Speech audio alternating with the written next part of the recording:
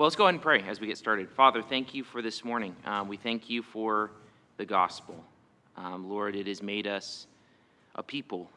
It has made us bound to you, Lord Christ, and bound to each other. And Lord, we thank you for that. We confess many truths. That's what we're talking about as we talk about confessions of faith, is that the truths that you have revealed to us from the Scriptures and that we confess as true before men. And Lord, we thank you for the opportunities you've already given us in the past, this last week. Lord, we pray for more. We pray for the coworker, for James and Brenda, that they've been diligently sharing with, and just ongoing spiritual conversations. Pray that truth would sink in, and pray that you would grant repentance. Lord, we just pray for grace to know our neighbors, to spend time with them, to have them over for dinner, to develop relationships, and then to speak of you. Because you are the center of our lives. We love you. We thank you. We pray for this morning as we continue to talk about and think about confessions of faith, even as we look at our own and look at revising our own, that you would give us wisdom, that we would not lean on our own understanding, but that you would teach us. Lord, we thank you for this day. In Christ's name, amen. All right. So just a little recap. Last Sunday, we really talked about the biblical warrant for confessions of faith. In other words, a confession of faith is a document produced by man. It is. It is something that is produced by man. So if we're going to do that, and with a confession of faith say that these are summaries of biblical truth, these are things we must believe in order to either be saved, or even in a general sense, to grow in Christian maturity, then we have to have biblical warrant for that, and we talked about that, even starting in the Old Testament, but then picking passages from the New. You can kind of see some creed, some confession-like things in, say, 1 Timothy, even in Philippians 2. We talked about how the churches are, and we'll talk more about this today, but the churches are to guard doctrine, they're to guard the tradition that's been handed on to them. We talked about leaders who are supposed to guard the faith, and so on and so forth. We kind of talked about this idea, well, can't we just say we believe the Bible? Well, the problem is, if you do that, we sola scriptura, we believe in the final authority of the Scriptures. We believe that. But if you kind of just do that blanket statement of, well, we just believe the Bible. Whatever the Bible says, we believe it. Well, that's true in one sense, but in another sense, you believe certain things about the Bible, and yet if they're not written down, they're not subject to public scrutiny. So I could just say something, or we could just say something and say, well, that's just biblical, right? But then it's like, well, where are you getting that from? And so everyone implicitly has a creed, and the idea of having it written down is so people can examine it. And then the other question we kind of ended with, aren't we vesting authority into human words and putting them above Scripture? And we said this, not if they're used correctly as summaries of biblical teaching, and we use this idea of the normed norms, right? The Bible is the ultimate norm. It's like the foot in Washington, D.C. That's the foot. But then you have yardsticks that you buy at Tumalum or wherever, and they're supposed to be norms, but they're normed norms. They're ultimately, you could trace them back to that foot in Washington, D.C. That's what confessions are. They're normed norms. They're not the ultimate foot, but they are a representation of the ultimate foot. That's kind of the idea, if that makes sense. So that's where we were last week. Where we kind of ended and where we want to transition to today is to be useful. Here's the idea. To be useful, confessions of faith must be enforceable. To be useful, confessions of faith must be enforceable.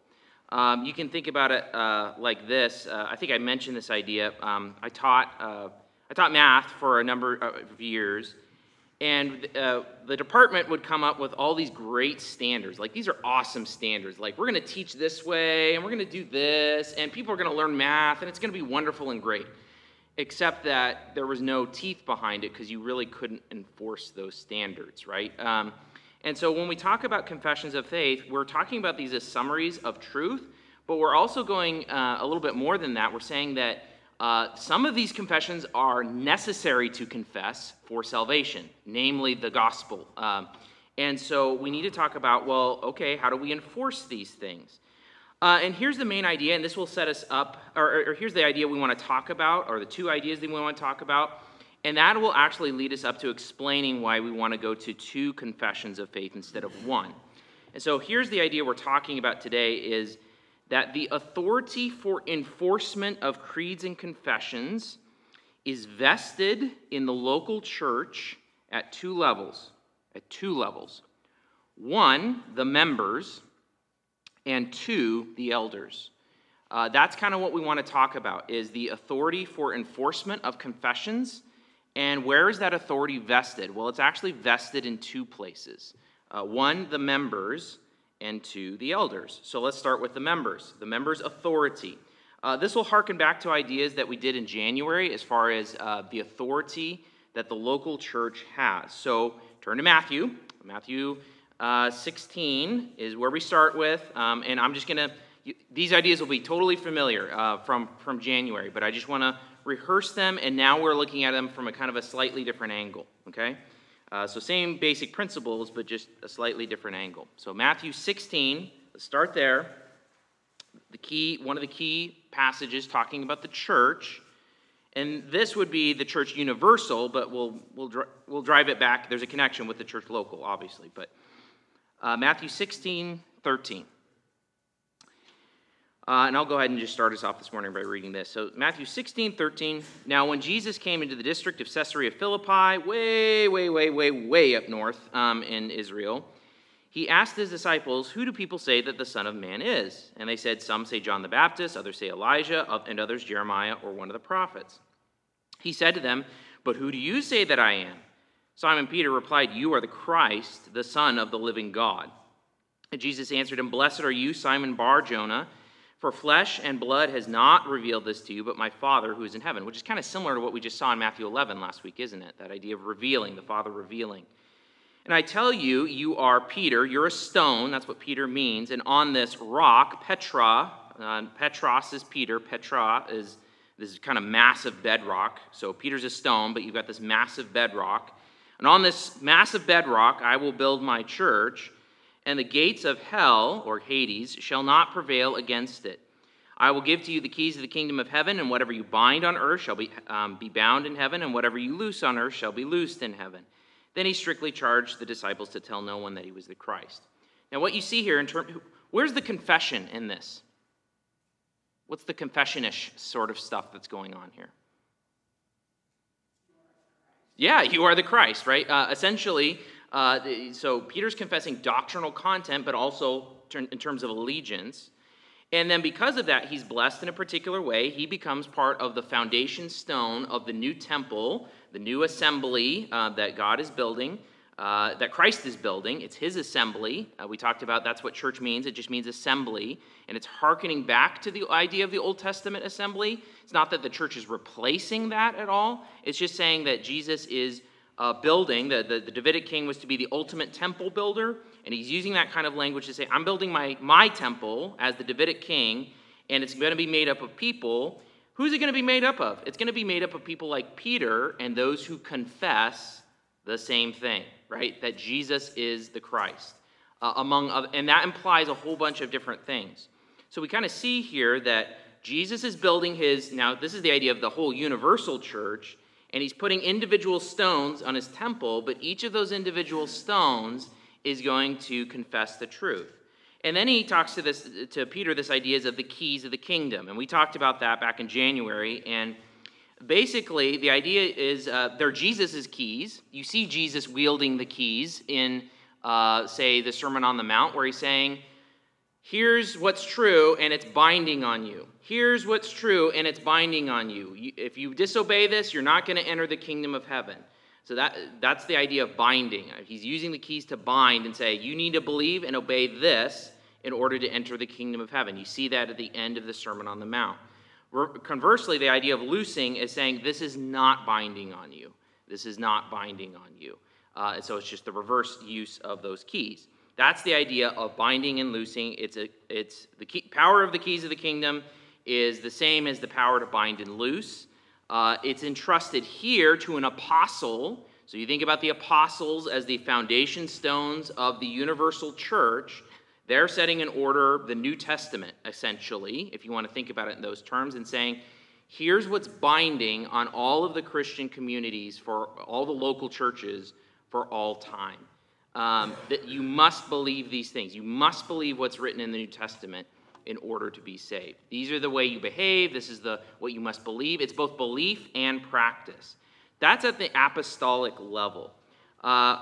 Next, how does that relate to the local church? Well, we're going to Matthew 18, and you'll remember this from January. But any questions on Matthew 16 before we jump there? And how that relates to confessions of faith? Yeah, Eden. Yeah. No, yeah, it's hard, and people struggle. It's a hard statement. Because I think it is directly tied to the Sermon on the Mount. Because you hear the language of the kingdom in the Sermon on the Mount, say in Matthew 5. He uses the language of loosing. Here, we can go ahead and turn there just briefly. So Matthew 5.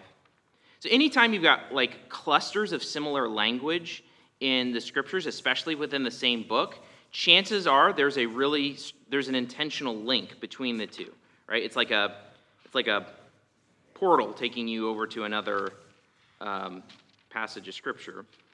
So a couple places you would see this. So what is just by way of review, as a whole, what is the Sermon on the Mount all about? Yeah, what does kingdom righteousness look like? Your disciple, it's directed to disciples, those who've already confessed, they've already repented, they've entrusted themselves to Christ. How do you live? And who is Jesus? Remember, he gets into, well, let's just see, in 5:17, he kind of gets into the main body of the sermon, and he says this, "Do not think I have come to abolish the law of the prophets," that's the Old Testament. "I have not come to abolish them, but to fulfill them, for truly I say to you, until heaven and earth pass away, not an iota, not a dot will pass from the law until all is accomplished. Therefore, whoever relaxes," now that word relaxes there, it's the word loosed. It's the word loosed. "Whoever looses one of the least of these commandments and teaches others to do the same will be called least in the kingdom of heaven.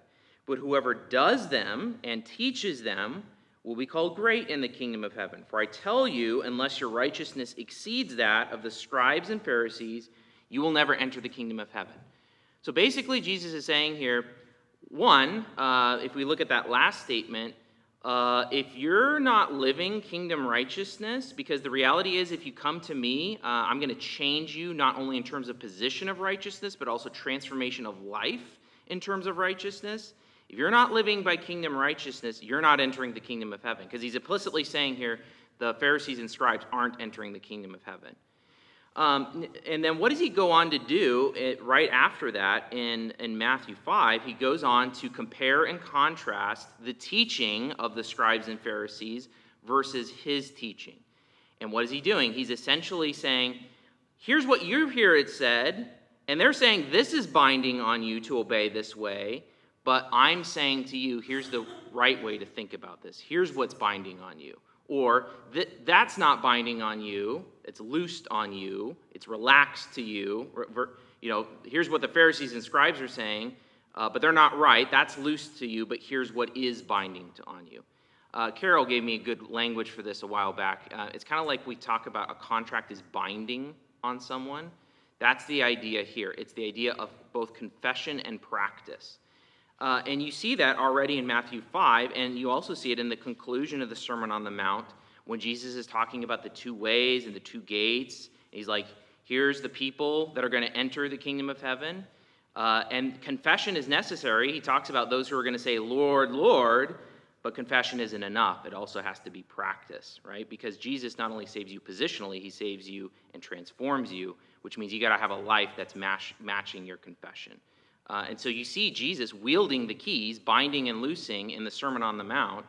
And then he's going on in Matthew 16 and saying, all right, now you, Peter and apostles, you have the keys to bind and loose for the church, because an apostle is an emissary. They're a power of attorney for Christ. And so they get to say, all right, church, universal church, here's the apostolic doctrine. Here's the foundation of teaching, really our New Testament. And this is what you must believe and live by if you're a Christian. And so they're exercising the authority that Jesus has then passed on to them. So does that, yeah. Acts 15, yeah. Yeah, when the council says, yeah. Here's what's binding on the Gentiles and here's what's loose. Exactly, that's a good example. So Acts 15 is effectively a church council, and it's the church, universal, saying, all right, here's what's binding on the Gentiles, here's what's not binding on the Gentiles, here's what's loosed on the Gentiles. This teaching's binding on you, this is not binding. So not binding equals loosed, if that makes sense. So.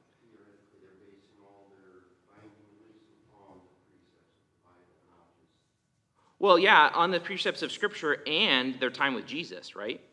So so former revelation, but also as an apostle, you also have a revelatory gift, right?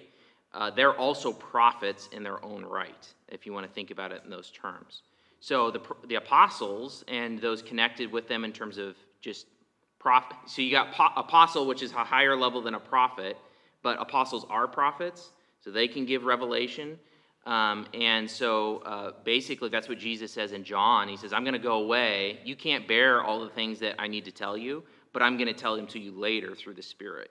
And so that's how we get our New Testament as revelation, new revelation, in addition to the Old Testament scriptures, to say these things are binding on you, church. So that's how we would view that. It's in every revelation is in accord with itself, right? So it's always in accord and matching what the Old Testament Scripture says. So, yes, Tony. So I'm going to make a statement here, and I am then going to go silent because I know we don't have to chase down the rabbit hole. I'm probably going to open up here.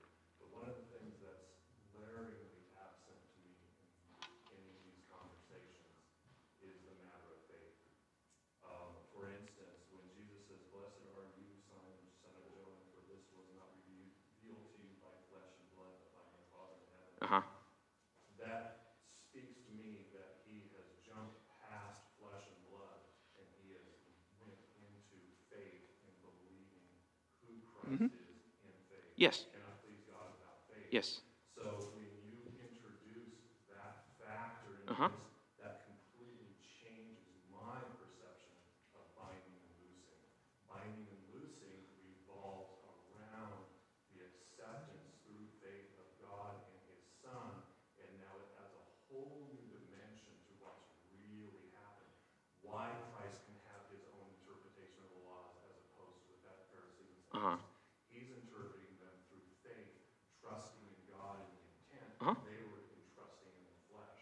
They were reading the law literally and trying to do it in the flesh. And of course, we learn over and over again, you can't do that. That was one of the great revelations of the law. So I can keep talking. I don't want to, but that's glaringly absent to me in all of these conversations. Well, none of this is, remember, even if you think back to, the claim is that Matthew 16, with the binding and loosing language, is explicitly linked with vocabulary and with concepts, with Matthew 5 through 7.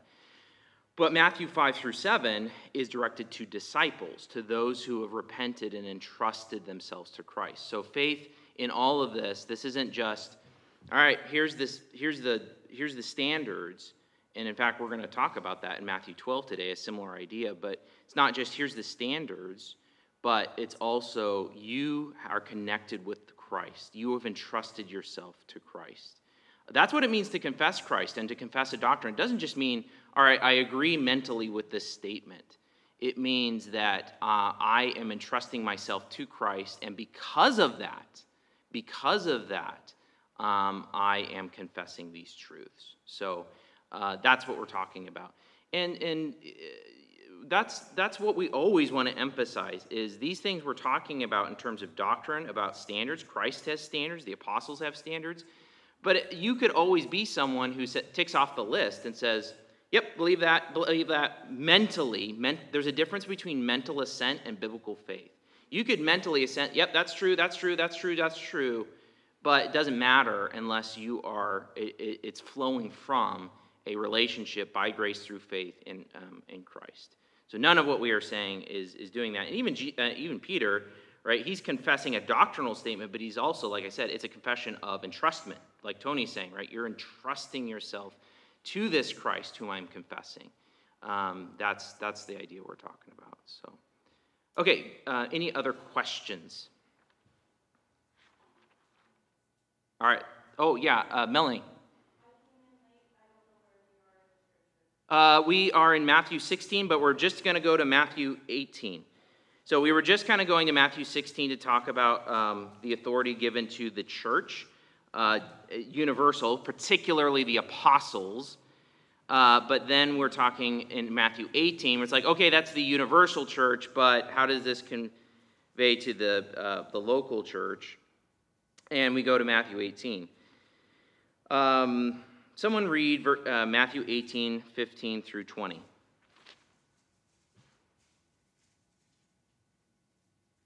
If your brother sins against you, go and tell him his fault, between you and him alone.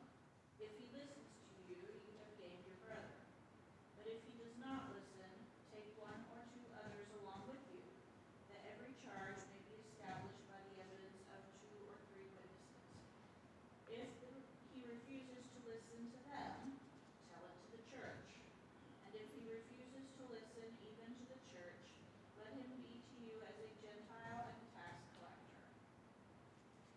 Truly I say to you, whatever you bind on earth shall be bound in heaven, and whatever you loose on earth shall be loosed in heaven. Again I say to you, if 2 of you agree on earth about anything they ask, it will be done for them by my Father in heaven. For where 2 or 3 are gathered in my name, there am I among them. All right, so the you in Matthew 16 was singular because it was first and foremost referring to Peter. The you in this case is plural because it's talking about the local church. And so here you see the authority of the keys given to the local church. The authority to do what?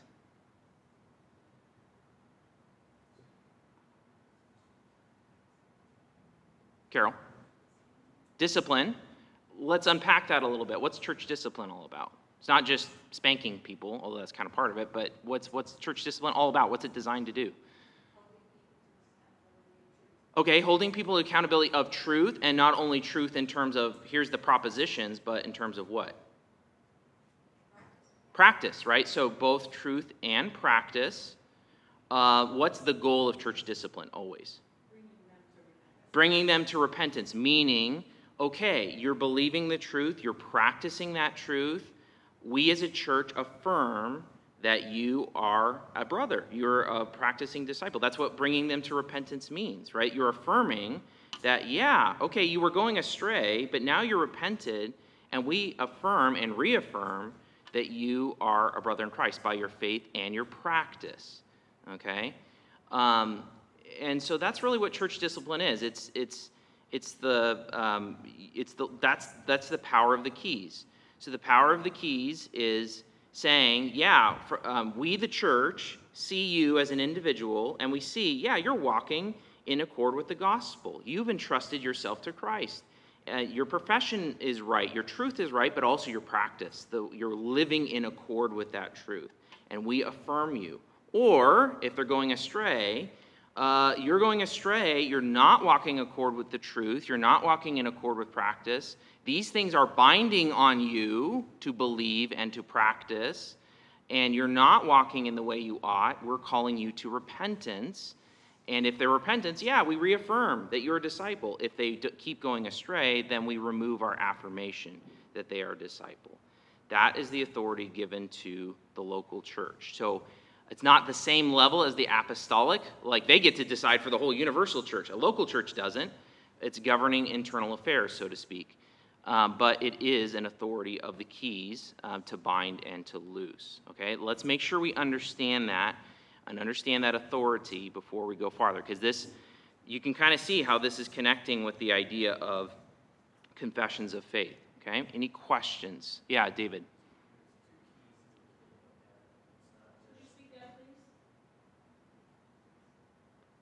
Can you speak up? I wish we had a floating mic. There's two keys to the kingdom of heaven in the local church. It's not just the discipline of the believers, it is also the preaching of the gospel. Sure. Yeah, none of this is, well, never are the keys enumerated, like here's 1, here's 2, here's 3, but we would agree, right? Like, what is preaching? Preaching is taking God's word and what he says in the scriptures and saying, all right, here's what we must believe and what we must practice. And here's how it applies, right? Basically, everything I do each week when I preach is explain the text, apply the text. Explain the text, apply the text, right? Well, when we talk about application, essentially I'm making a claim that these things, here's the text and here's what the text means, here's how it applies to your life, here's how it's binding on you. And so, in particular ways, I can't go through every single way that the text is binding on you, but here I'm illustrating, here's some applications that are binding on our lives as a Christian, right? And it would feed into all of this that, okay, if here's what the truth says, and you're not living that way, then the church, at an ultimate sense, would say, we are removing our affirmation of discipleship, or the whole point of discipline is to bring repentance, so if that person comes back around and believes and acts in accordance with biblical truth, we would say, yes, we affirm you, welcome back, brother or sister, thank you for coming back and not going astray, right? And so what we see in Matthew 18 is the church has an authority on earth to speak for Jesus. It includes preaching. It includes actually several things. Binding and loosing is pretty broad, actually, in terms of its applications. But essentially the core idea of it is that the church has a local church has a way of saying an authority from Jesus to speak on behalf of heaven in accord with the scriptures. Here's what the scriptures are saying. Here's what the apostles said. Here's what the prophets said in the Old Testament. Here's how it applies to your life. This is binding on you as an individual. It's a corporate entity, an institution, saying this is binding on you as an individual Christian. Okay? More questions or comments on that? This is super important for us to understand. Yeah, Susan.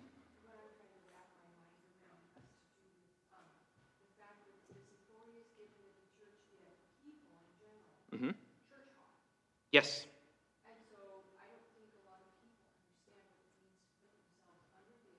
Absolutely.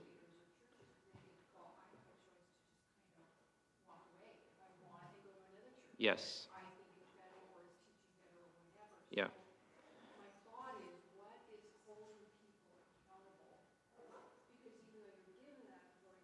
Right. It's true. It's absolutely true.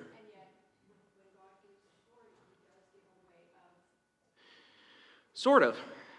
Yes and no. He gives authority, but then he gives ways of enforcing it, right? Let's think about another sphere of authority. Let's think about the state, right? God gives the power and authority to the state as a stewardship to punish evil and to promote good. And he also gives us a means of enforcement through the sword, ultimately through capital. The ultimate end of the sword is capital punishment, right? But to different people and to people in different roles, he gives different kinds of authority. So to the church, the way of enforcement is church discipline. It is the way of saying we as a church, not just one or two people, although it's based on the evidence of 2 or 3 witnesses, it's saying the whole church is removing the affirmation that you are a disciple of Jesus Christ. Now, that's not the same as saying that person's definitely not saved, but what it is saying is that we can't see it. We can't see it anymore. And what is that supposed to do? It's supposed to shake that person by the shoulders and say, wake up. We can't affirm you anymore. Wake up. And so the means of enforcement in terms of a local church is church discipline, right? Now, in an ultimate sense, what is the church doing when it says we can't affirm you? It's saying you better wake up because by what we can see, you're going to go to the judgment seat and it doesn't look like you're going to be saved. We don't know that for sure. Only God knows that for sure. But it's what we're saying as a corporate entity that you got to wake up because you should be afraid on judgment day. We don't know that for sure. God's the ultimate judge, but it's a means of grace that God is using to try to wake them up to do that. I saw a couple other hands. Oh, Brenda. I was just going to say in answer to Susan, too, that perhaps we could look more at a way to keep individuals in security in right teaching is membership. Yeah. See, that's the tool that we use. We become members of the local church. Yes. And thus, if people are moving around and not becoming members, they need a lot more Yeah. teaching. But all of this can only take place is if they are agreeing Yes. to the The- teachings of that church. They place themselves under that authority. Yes. So that's the only way to really guard against it. Because we can't discipline somebody who's not a member. That's true. Because essentially, in becoming a member, we don't think of membership primarily in terms of someone citing on the dotted line. We think of a member as someone who's covenanting with us, saying, I'm in with you guys. Recognize me as a believer, right? Affirm me as a believer. And then from the flip side, the church is saying, yes, we affirm you as a believer, and we're going to hold you accountable, up to and including discipline. And if someone hasn't covenanted with me to do that, I can't hold them accountable. I can politely ask them to leave. I can get a restraining order if they're being, like they're just an attender or something like that. But it's like, all right, well, you never covenanted with us, and I don't have the same level of responsibility for you as I do with a member, because they covenanted with me. They covenanted with not me, with us as a local church. And that's what we're talking about. That's what we mean by membership. But you're right, Susan. In our culture has, if you think back to, think back to the time of the Reformation. You don't have an option. There is one church in your town, maybe a couple, but depending on the size of the town, right? But that's the church, and you don't have the choice of going to the church down the road. We live in a culture that glorifies and choice. We are the culture of choice, or another way that Carl Trueman, which, by the way, this is a weird aside, I have a stack of his books. This is like the abridged version of The Rise and Triumph of the Modern Self. If you promise to read it within 3 months, I will give you a copy. But he talks about this idea of expressive individualism where, yes, we as a culture glorify choice, even among the church. We shouldn't delude ourselves into thinking that we haven't been influenced by that thinking. We don't like to submit to external authority structures. We want to choose based on our own preferences, including in the church. Well, I like this preaching, I don't like this preaching. I like this worship, I don't like this worship. And on down the line. This place has something for my kids, this place doesn't. It's just a culture of expressive individualism. It's the idol of our age. And so what we are doing, or how do we recapture what the Bible is talking about? Well, we try to faithfully implement it as a local church, right? And if we're doing that, we are countercultural in a good sense. And we are saying, no, this is the enmity of Jesus. He gets to set the rules here. I don't. And we want to live in accord with that. And so we are in that kind of culture. So how do we, we can't control if someone's going to go down the road. Okay. We don't like that, but here we're going to be faithful to King Jesus and what he's telling us to do, and we're going to be the community he wants us to be. That's what we're striving for in all of this. So, yeah, Ken. So does this relate directly to our issues about communion and membership? Yeah, I mean, it's all interrelated, but that's not primarily what we're talking about right now. This is more general. It's related, but yeah, I don't want to go there right now. We'll talk about it eventually when we walk through the doctrinal statements. But it is related. Yes, it is related. So, okay, any other questions? Because this is really, really important to get. I think I'll add another perspective to that and what Susan brought up and stuff. Probably most of the conversations I've had with people who will, I would say, kind of turn a spiritual corner, quote unquote, and you start to talk to them, and yes, I believe in God, and yes, they start to warm up to the conversation, and you're basically kind of drawing them in, I guess, for lack of a better term. Then they get hung up on what they call institutional religion. Yeah. And organized religion. Mm-hmm. And no, I can't do that. right. And the stigma there is, well, it's a bunch of men telling other men what to do. Right. They lose sight. So one of the things I've tried to do is, and I totally understand the purpose of this as a body to center around doctrinal truth, you know, and be a body. But to those individuals, I actually kind of denigrate that and go more towards, well, but what I mean is go more towards, no, the real point of you wanting to go to church is to be part of the body of Christ. Yep. To be included in that. Sure. And all the matters of confession and faith, and then try to make us look like to them, and then these other things come along because they're so focused on that as a negative. I'm not going to say it is a negative. Right. It's not. But as Okay. a negative, they lose sight of the true purpose of following Christ. Yeah. You know, Right. You're not getting in with a bunch Right. of people and creating a government. You know, you're not subjugating yourself to simply a whimsical government. Right. Right. You're under this kingdom. Yes. And so I try to Yes. emphasize that side, so hopefully the other then will come along and make more sense. Yeah, I see what you're Things saying. Get flipped upside down because I've seen the Yeah. the policies of the world. Right. And so it's sad. Right, and we should never deny that there's a reason people have a suspect of authority, institutional authority, right? Because you can walk through history, the church, we're not going to, we own that, right? That you can look at the church throughout history and it's abused its authority, right? Or you can look at the state and it's certainly abused its authority. And so people become suspicious because authority has been used wrongly. And what we're trying to say is, yeah, that's true. But that doesn't mean you can give up on the structure of authority that Jesus has given. What you have to do is use it rightly and show that when you use it rightly, it's beautiful. There's a quote, I think it's in 1 Samuel, where David's talking. He's talking about when a godly ruler rules over people, right? It's like rain and sunshine coming down on them. It's like authority well used is meant to bless. It's meant to be good. But people are suspicious because they've seen a lot of abuse of authority. And they say, well, I'm just going to throw out the whole structure because I've seen too much abuse. Well, we don't want to deny that there's been abuse. But we do want to affirm, no, the structure is good. Let's work harder at living in accord with that. And to Tony's point, right, it's not just about the structure. It's about the person. Who is bringing us together? Jesus Christ. He is the king. He is the ruler. He is setting the structures. He's setting the thing. So it's not like, okay, here's the structures, great. We have these structures in places. No, Jesus is great. He is awesome, and he's a good ruler, and he gives us good structures to live under, including the local church. So, yeah, Matt. Too, unless the person is, according to dies and laid in criminal and incarcerated, they're still trusting the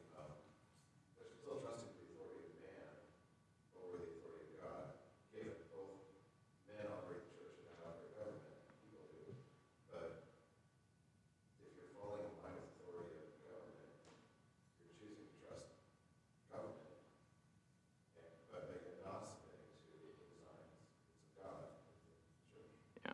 Yeah, it's kind of ironic because even with our culture, what's our culture? It's the triumph, again, as Carl Trueman would put it, and I think he's just spot on, it's the triumph of the individual. The individual is ruler, which means that not only do I recognize myself for who I am, but I need the whole culture, including the government, to accommodate and recognize who I am, rather than we are a community and the community is going to shape you, right?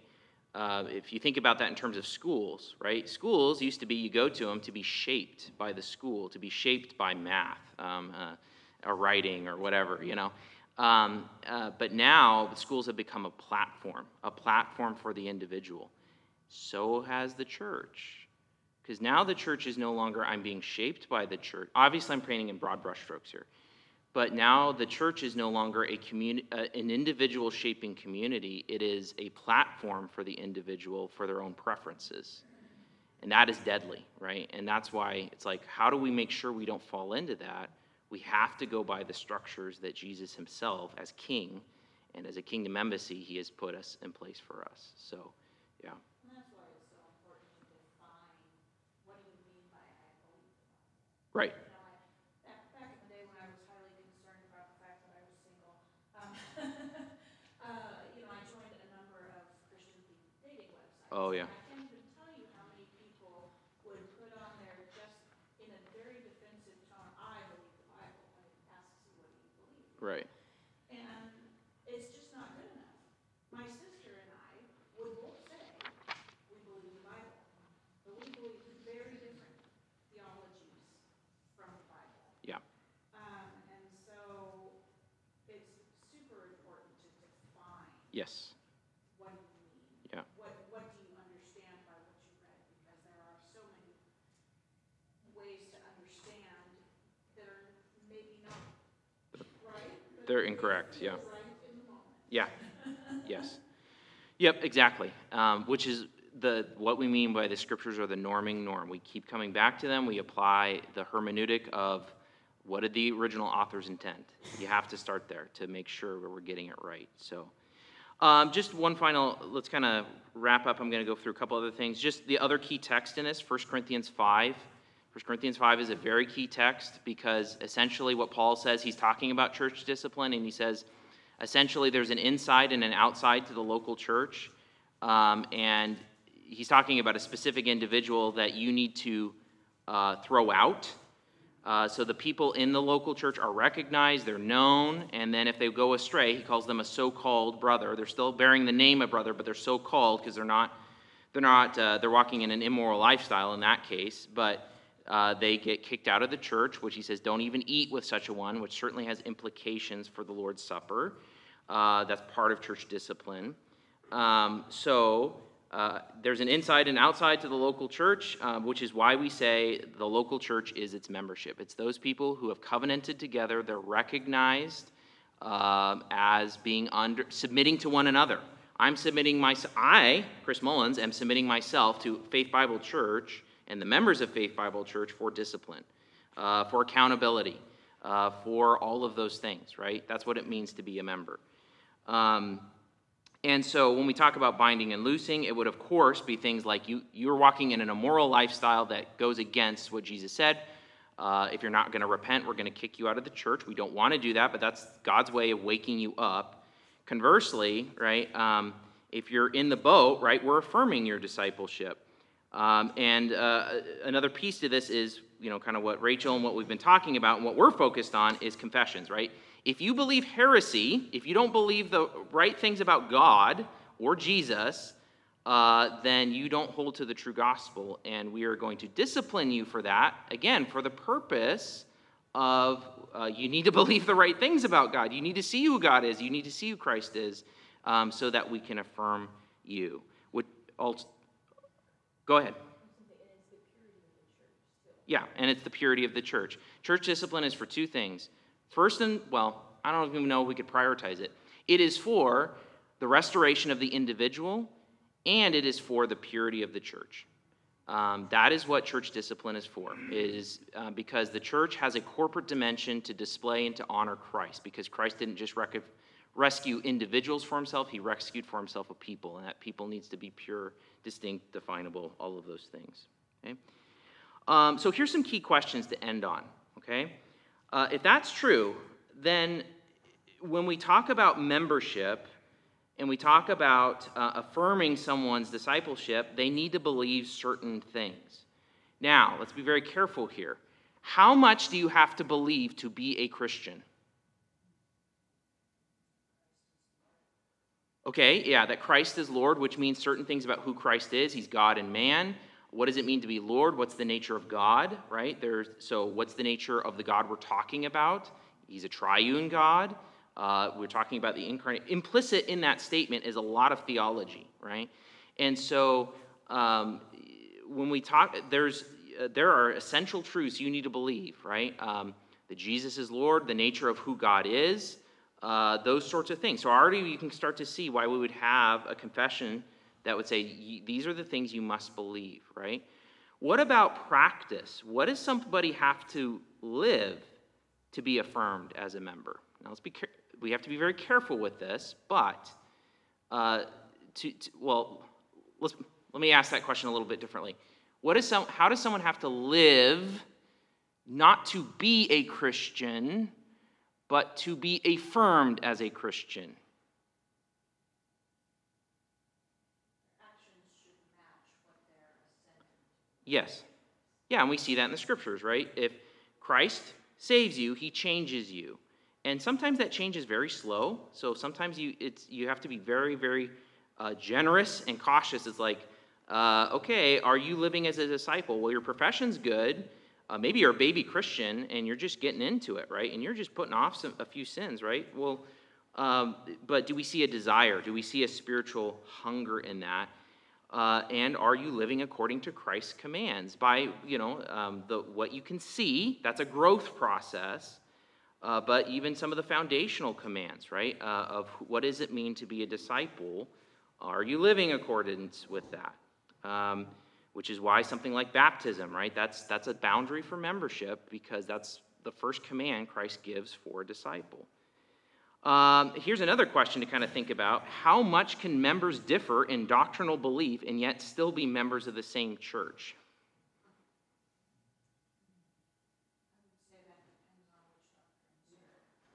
Yeah, so let's throw out some cases. I believe in complementarianism, which means I believe that God has given specific roles to men and women, and that a wife should submit to her husband, whereas an egalitarian would say no, they're equal in all and every way as far as role. So we would differ, and yet they can hold the true gospel. Can I be a member with them? Yes, absolutely. Absolutely, because they're holding the same gospel. That's assuming they're holding the same gospel, right? We can disagree. I'm not going to agree to that. I'm not going to teach that. I'm going to teach complementarianism.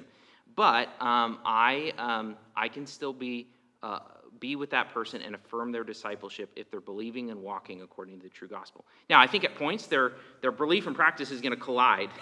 I believe that, but nonetheless, there's a generosity and a charity of spirit when we spend time with that.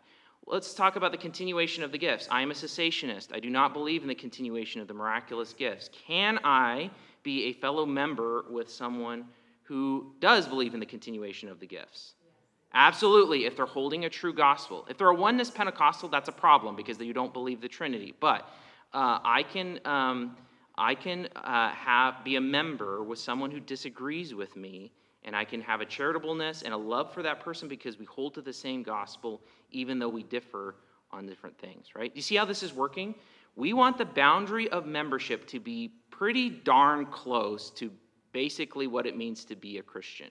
And you're like, well, why isn't it exactly equal? Because there are big foundational commands like baptism. That's like, Christ is pretty clear on that. That's the first obedience as a person. So that's a boundary to membership. It is already as a church, and it has been. James, you had a question. I just don't understand how some of those examples you gave, how paedo baptism, like R.C. Sproul, for example. Yeah. He's going to be in heaven. Yep. As far as I know. Yeah. Yeah, absolutely. I believe that. Well, let's flip the tables around. The Presbyterians and the Paedo Baptists on the opposite side would also exclude us from membership. There's examples of there's a church that I think one of Steve's nephew. Oh no, it's Lance, your son, right? Not to bring. They were going to a faithful gospel preaching church. It was a Presbyterian church, and they wouldn't admit him to membership based on their views on believers' baptism. So,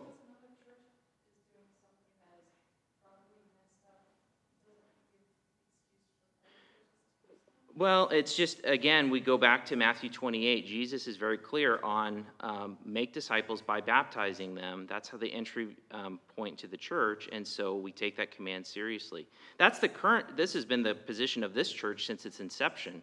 So that's not new at all. So, now here's one final question, and then we'll close. Should members be content with the basic level of doctrinal knowledge required to be a member? I think we all should want to grow Yes. Yes. We are all commanded to grow. Hebrews 6, talking about Melchizedek, which is a hard doctrine by anyone's measure, right? And he's like chiding them, saying, you guys are still at the basics. You guys need to grow. You guys need to grow on, right? So when we think about the doctrine for membership, that's a pretty wide band because it should be darn close to what it means to be a Christian, right, at a foundational level. But that doesn't mean what you stay there, right? Which is why we talk about what we're going to talk about next week when we talk about eldership and the doctrinal statement for eldership. That's what you teach to, right? We want people to grow in doctrine, and so the level of teaching will be different than the level of membership. But we'll talk about that more next week. So let's pray. Father, thank you for this morning. We thank you for our time together. We ask for help as we gather together to worship you and to sing your word, to preach your word, to take communion together, Lord God. Please prepare our hearts. Please help us, and please grow us together. We ask for grace to hold true doctrine and right practice. We pray that we would submit one another. Each one of us would submit to the whole local church for accountability, for understanding, for affirming one another's discipleship. And we just ask for grace and for help to do so, and to hold rightly, to be charitable where we can be, and to hold our convictions where we need to. Lord, we thank you for this time this morning. In Christ's name, amen.